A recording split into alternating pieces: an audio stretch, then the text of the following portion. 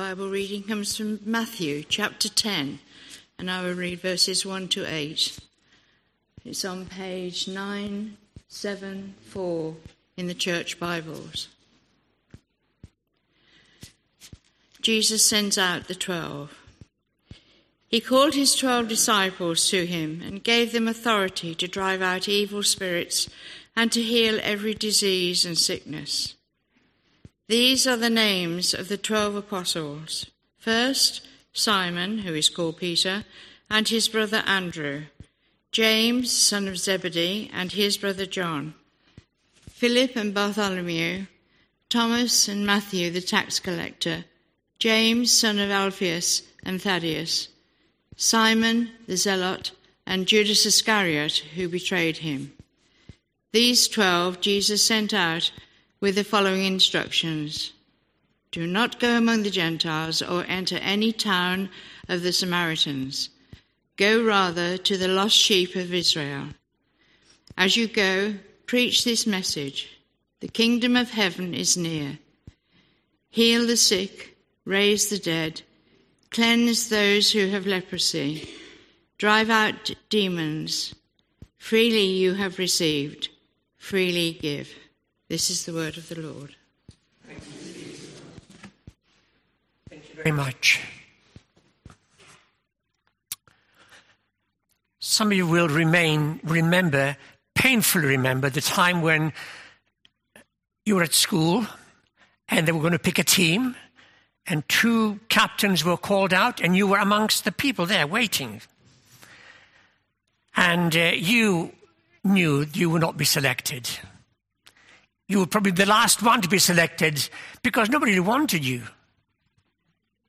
Well, the first thing we discover here in this passage is a strange selection. Can you imagine the team captains and one of the captains saying, I want you. And everyone looked at her, that person, she can't play. We find a really strange selection. No good manager would have chosen a team like that. You see, the first point to notice is they were all very ordinary people. They weren't poor, but there were no wealthy people there, no academic background, not even social positions. It has been said, Jesus is looking not so much for extraordinary people, but for ordinary people who perhaps, to their surprise, will deliver extraordinary activities, extraordinary things. You see, Jesus is looking not what a person is now, but what a person can be made. Not what they are, what can become under his guidance, influence, and help. So no one need feel inadequate. My wife has never been good at PE or games or anything like that. She hated the thought when someone said, right, we're going to play something or other, get in line. Oh, no. I'm going to be left behind. She has many gifts, but playing games and running around was not one of them. None of us need feel, I'm no good, or envious of other people's gifts. Look at the disciples that Jesus selected. And the second point is this, they were an extraordinary mixture. Look at Matthew, a tax collector. He would have been regarded by everyone as a quisling, the one who sold himself to the country's enemies. And on the other hand, we have Simon the Zealot. Now, these people were extremists. Even death was nothing for them to sacrifice for the cause. Even their family would be sacrificed for the cause. These were the patriots par excellence amongst all the Jews. The most nationalistic. If Simon had met Matthew and there was no one else around, the chance they would put a dagger into him. He was a quisling. He was a patriot. And then look at James and John. They were given a surname, sons of thunder. They had fiery temperaments. Don't choose them. They'll cause trouble. And what about Peter? The impetuous Peter, he always acted before he thought. Here we see the Christian faith bringing people together. very different people, different background, different temperaments, different values, and yet all of them willing to submit their values to the values of Jesus Christ. My son-in-law, Chris, he went to a church in Switzerland. They've got links with these churches all over the world. And he found Eritrean and Ethiopian refugees that had gone to Switzerland as refugees. Now, Eritrea and Ethiopian, they're at war with each other constantly. They hate each other. But here were people worshiping together, united in the gospel. Now, Jesus had a huge following. Here in Luke, the choice of the disciples is in Luke, Matthew, Mark, and Luke. And in Luke, amongst their followers, we read that there was a smaller band, among many people who followed him, a smaller band who stayed with him constantly. And then from this smaller group, Jesus chose the 12, so different from one another. He chose them. And the interesting thing is, each one of them responded. All they had to do is say yes, even when they saw the other members of the team. God is looking for ordinary people to fulfill his mission, willing people, submissive people. And at the end of the day, people say, Lord, I'm joining the team. Not, what's he doing here? Can you believe it? In a little church, this lady turned and said, what's she doing there? A lady had come in. She'd not seen it before. She was in her chair. It's just so wonderful. In contrast, a lady from the church I was for some years, she saw a new person come in. She got up from where she was and sat by their side, welcomed them. Doesn't matter who they are. Two interesting words we find here, and they're important. One is called, the other is appointed. When he calls them, Jesus did not dragoon them, didn't pressurize them. He called them. They were free to say yes. They were free to refuse. Jesus will never force us, never dragoon us. He invites. That lovely verse in Revelation, behold, I stand at the door and knock. And the tense there is, behold, I've taken my stand at your door and I'm knocking patiently. And then what did he appointed them? It's an interesting expression. The word is used of a general who allocating tasks to his various commanders. He has a plan and he says, come on, you go there, that's your ministry, that's your job, this is what you do. He appointed, he has a plan. And the people are willing to respond to his plan.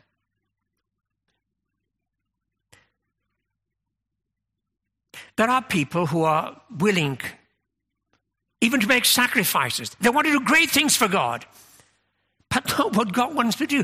I had a man called John in my congregation in Macclesfield. He came to me one day and said, I'd like to preach. I thought, wonderful. The best way to empty the church, get him preaching. I said, John, with all due respect, you're not a preacher. I asked him once to lead a Bible study. I thought, oh no, it was dreadful. I said, John, I'll tell you what you need to do. I have a need here for someone to do pastoral care.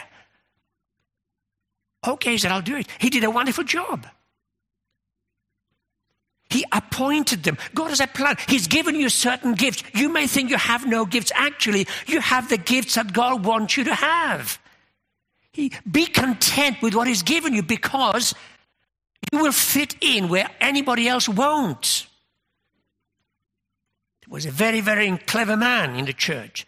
He'd got 2 PhDs. He would be useless for pastoral care. Absolutely useless. He didn't have the ability. A lady with no qualifications and a friend.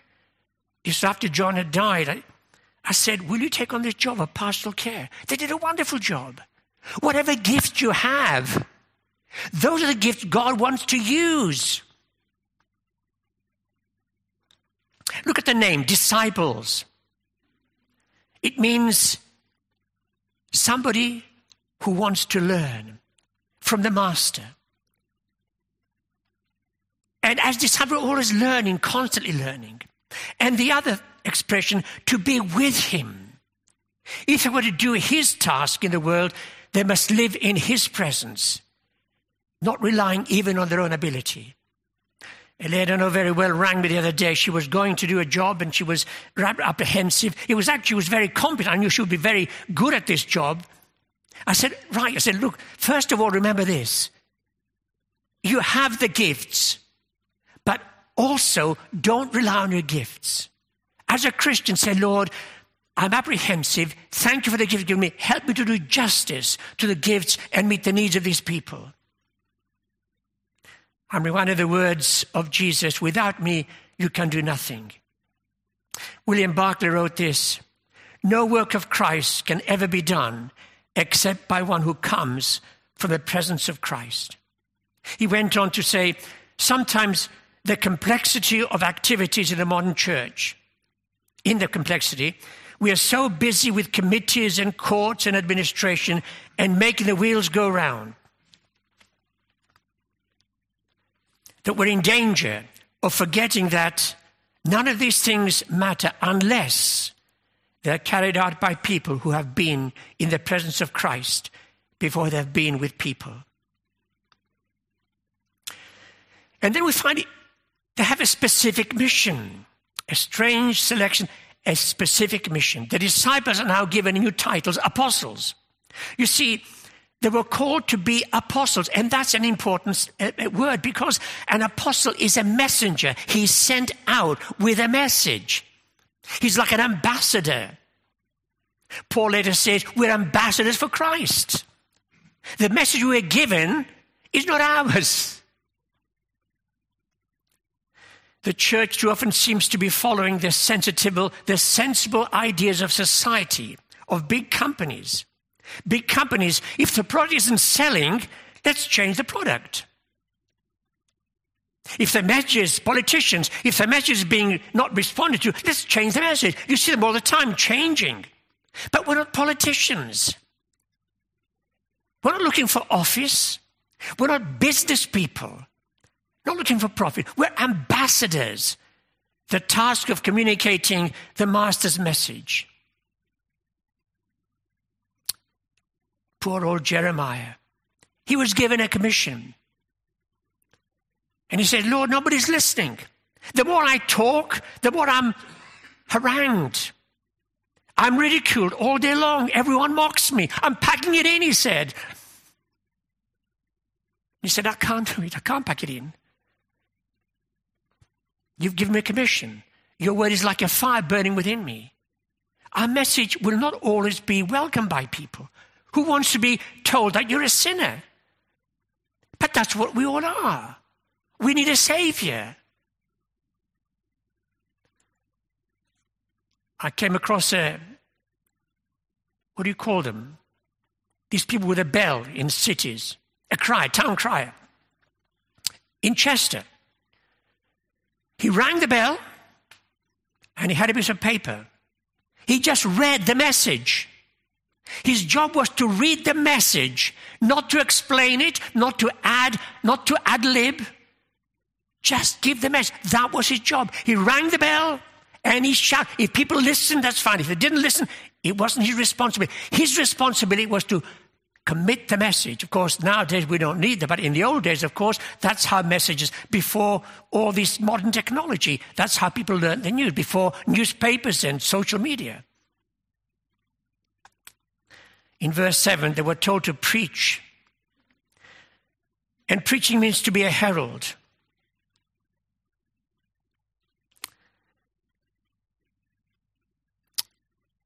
We're not expected to bring our own opinions. Very often I hear the expression in a discussion, I think. Or somebody's going, what do you think? Now, I understand it's a shortened version, but I hope it's a shortened version of this is what I understand it to be. It's not for me. What I think is of no relevance. In fact, we should be saying, this is what I understand God is saying. If I'm wrong, correct me.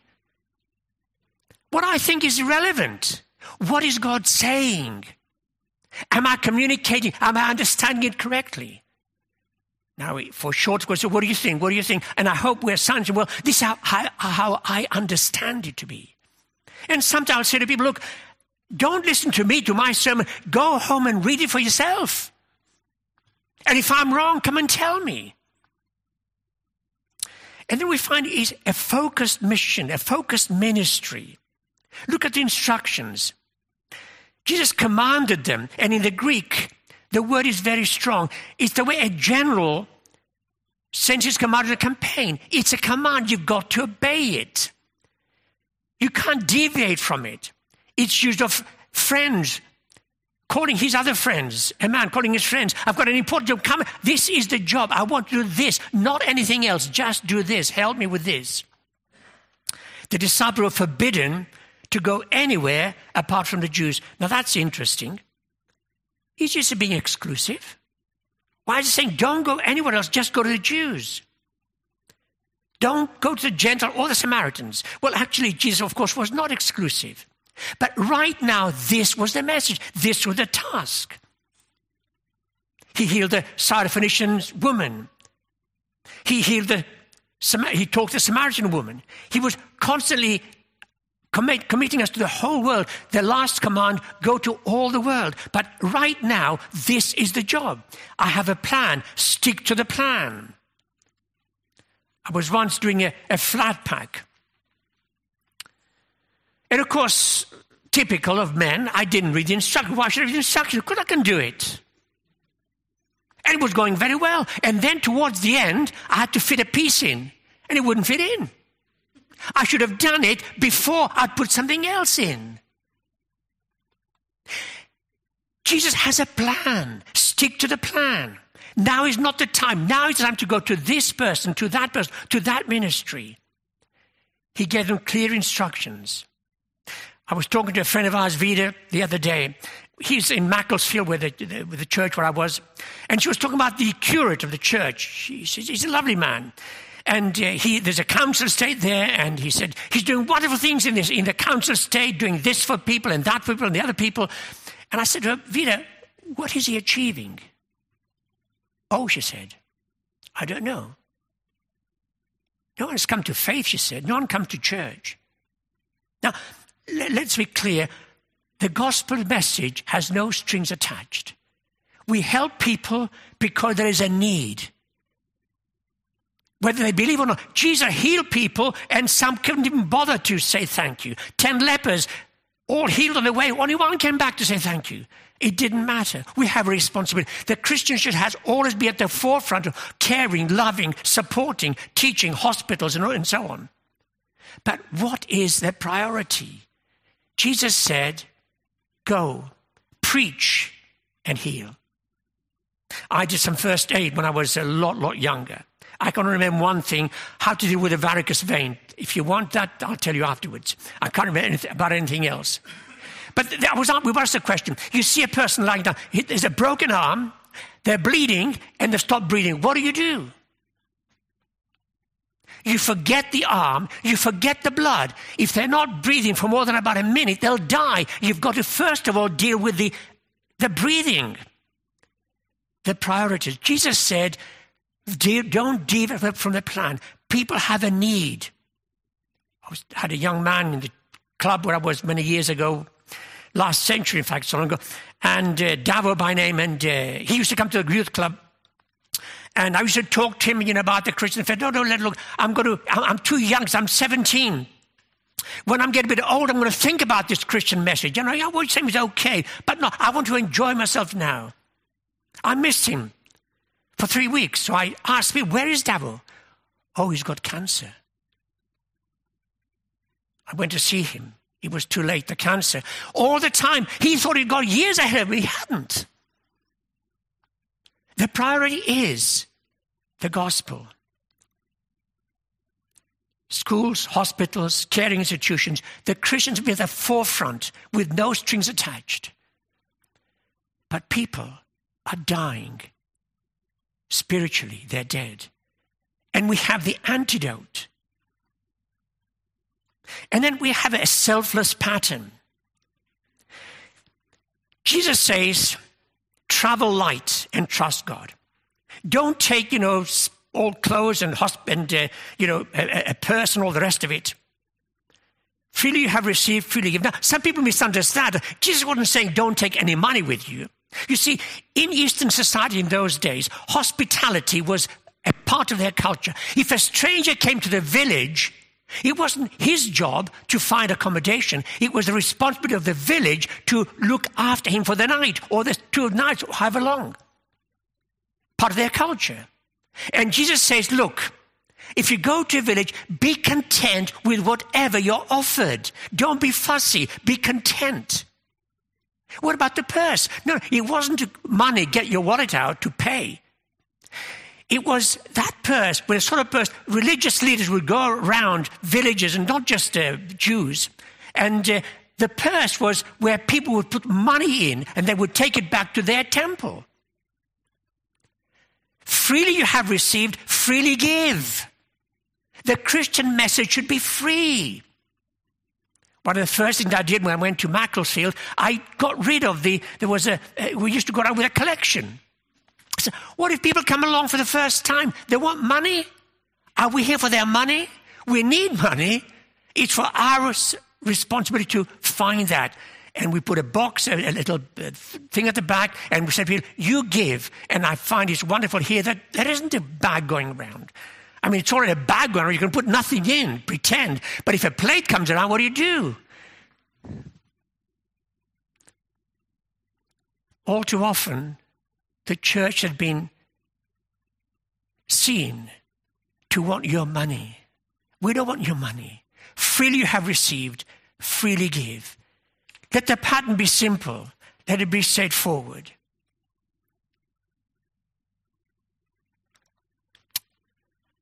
The message of Jesus. There's a lovely expression here. Freely you have received, freely give. I was horrified. Some months ago now, I heard a bit of news. Some Anglican clergy had joined a union and they were going to strike for more pay. Now, vicars are not paid very much, but actually we're paid more than some other people who are very, very poor. In Bristol, the vicar, he was a new vicar there. He'd been to the parish for about 18 months, and I was there when I was training, and I went to assist him and learn from him. And I discovered, of course, that the people were delighted. He was energetic, wonderful services. The church was growing in numbers. People were thrilled. He was very entertaining. The house was always full of people, meetings and so on. And I discovered one day, upstairs the heat was never on. They couldn't afford it. They spent their money on Christian mission, entertaining, looking after people. And I said to the wardens one day, do you realize that George can't afford heating upstairs because of all the entertainment? Do you realize how much he's being paid? Oh, they said. So they asked me a few questions. I gave them some answers. A week later, George comes and said, a funny thing happened to me, John. He said, at the last PCC meeting, they've given me an entertainment allowance. And he said, well, they've actually are going to buy me a car. So I don't have to have my own car. Isn't that incredible? I said, oh, it is incredible, isn't it? The workman is worthy of his hire. We have given a responsibility. We have a responsibility to those who minister to us. Somebody, an American, looking at the British scene of the church said, I think you British have an interesting expression. Lord, keep our pastors humble and we will keep them poor. It's not right. He's called us, go and make disciples. We're all different. We're part of the team. And the gifts you have, he's given to you for a reason. Be content, be grateful, be joyful. And the teammates he's brought together are not the ones you would have chosen, but he's chosen them. Accept them. Rejoice. Be patient with them because they have to be patient with you. We're a team that God has called here for Elmdon Hobbs Moat. Let's make sure we fulfill our mission, stick to our remit. and rejoice that we've been privileged to be called. Let's pray. Father, we just thank you that you should care for us, to call us, to commission us. Help us to be faithful and joyful in the ministry you've given to us. We pray, and pray especially for Becca, Lord, our rector. Inspire her, guide her, and enable her to feel supported by us. We pray and give thanks, and we do so in our Saviour's name. Amen.